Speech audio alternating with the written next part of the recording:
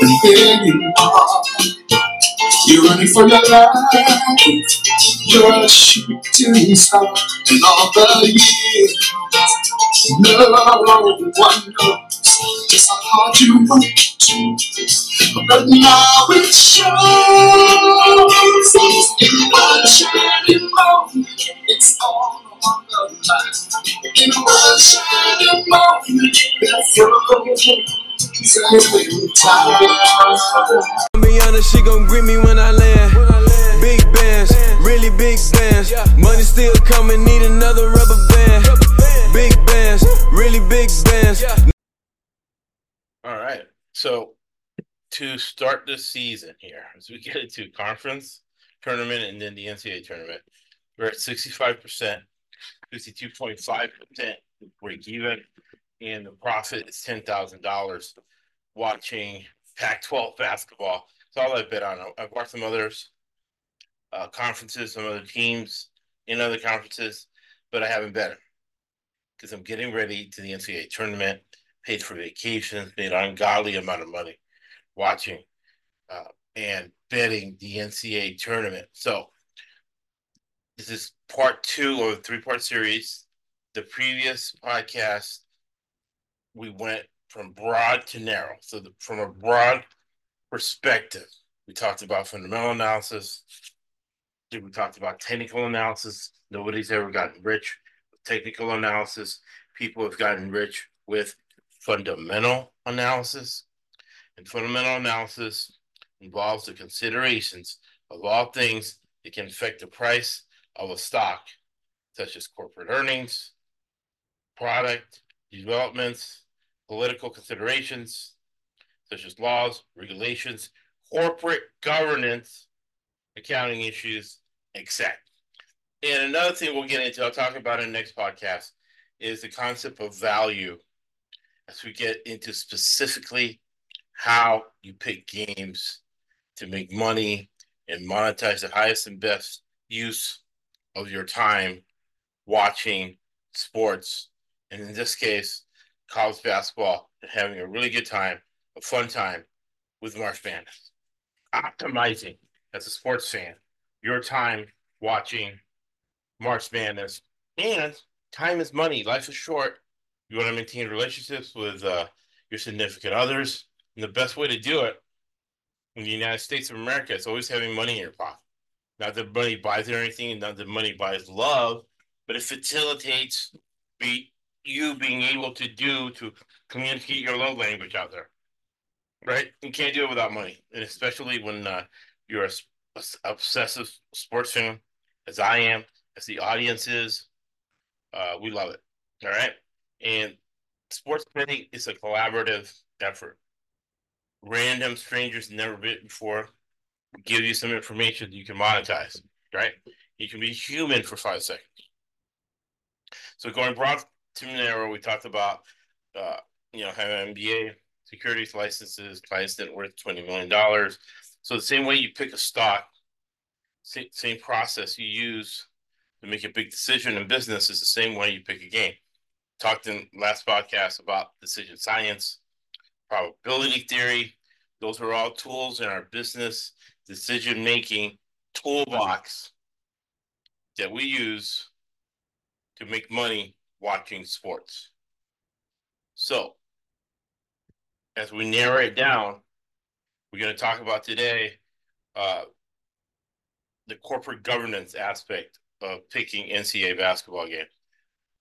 When you're watching games, how can you tell who are the good coaches and who are not, right? So when you're watching games, you have to identify, right? Who are the coaches that are going to be difference makers? Because when you have an equal amount of talent, that's where coaching comes in, and that's why coaching makes a difference in the outcome of the game. Now, when you know the two coaches involved, you know the truth about these coaches, you can then anticipate the outcome to make money. So, like Elon Musk says, the closer you get to the truth, the better you can predict outcomes to make money, right? He's the owner of Tesla, all right? He's the owner of SpaceX. He was one of the original founders of PayPal. So we do that for basketball in anticipating and monetizing, making ungodly amounts of money watching sports. But I get to share it with you, give you the tools so you can do well for my survival guide. But I digress. So we're going to look at uh, the 5 aspects of a coach that you can identify when you're watching games to understand that this man or a woman, maybe when you're watching women's basketball, is a difference maker that you can monetize. This is being undervalued in the market, right? And you know the coach in this spot is going to make the moves, be able to come up with strategy to win the game or cover. That gives you an extra layer of insight that other people don't have, because you got to remember, this is a competition. When you're betting in sports, you're betting against a casino. You're betting against you're competing against the casino. You're competing against a sports book. You're competing against uh, other bettors. You're competing against ESPN. You're competing against a lot of people. So you have to have that edge, and you have to have a process. And part of our process is identifying a good coach. The number one, uh, I would say key, I would say attribute, I would say trait or clue that a guy's a good coach. Coming off a timeout, does his team score or not? Or does it at least have a good possession where they should have scored?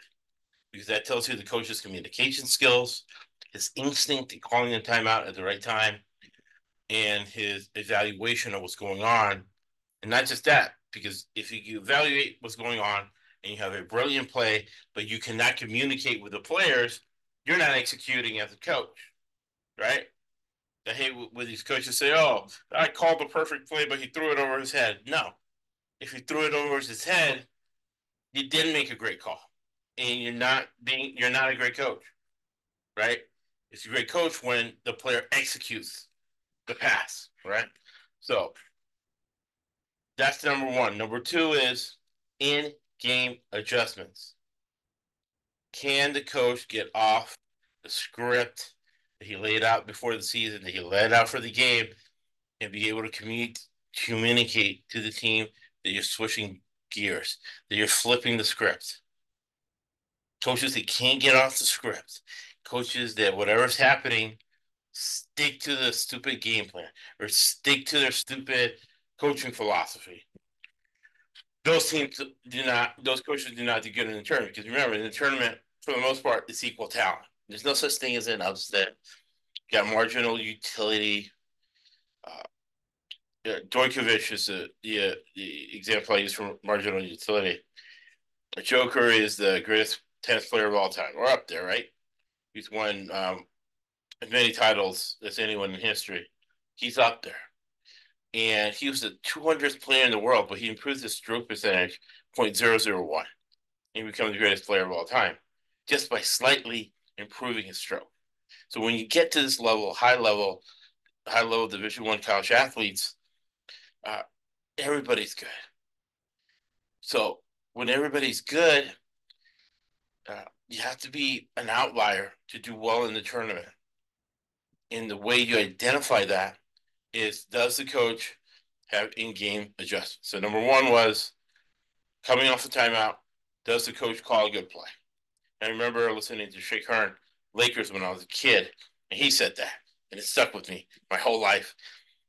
Better than that, I've used that information to make money. Number three, does the coach hire good assistants? Does he have a good number two?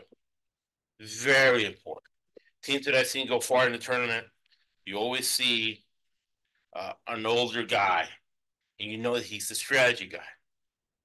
You know that he's the one that, with the other responsibilities the coach has, that he has a good number two who's that extra eyes and ears of wisdom to be able to execute 1 and 2 or help the coach execute 1 and 2? Does he have a deep staff, right? For communication purposes and for when things get crazy out there. So that's something you can observe. That's something you can do research on to find that out. And remember, none of this information on this podcast is idle information. This is all information to monetize basketball games that we've used in the past. And when we've done our analysis, what have you done for me lately? It's gotten us 65% and $10,000. That did not happen before. Okay? Number four.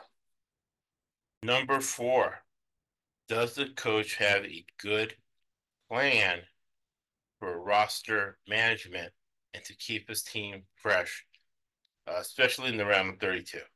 These NCAA games are more intense.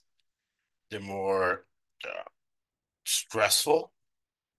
So you need a coach who knows either if he's playing 10 guys and he's doing a hockey shift, or if he's playing 7 guys, does he switch them to zone to save their legs? Some strategy.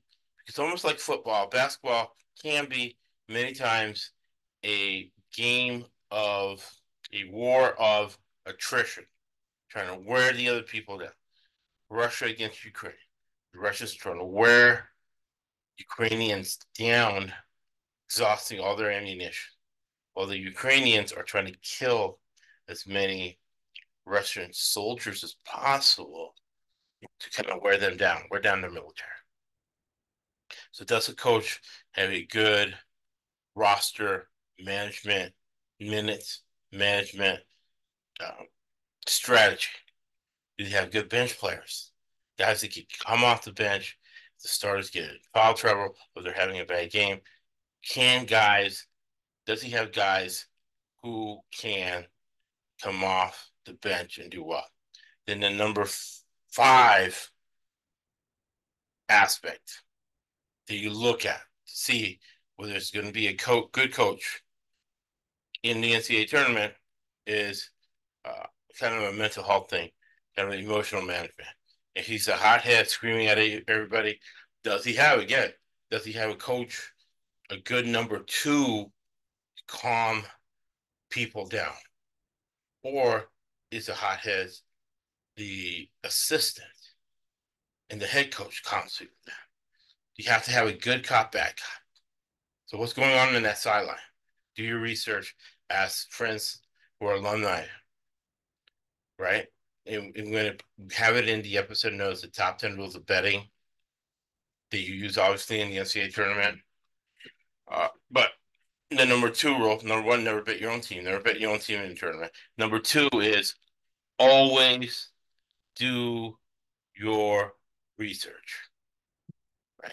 So part of doing your research is knowing how that bench is structured. Is there a mechanism for emotional control? Do they have a bench mob that's going crazy after every 3, right? Getting everybody enthused. They have to have something. You got to look at it. North Carolina is great about that.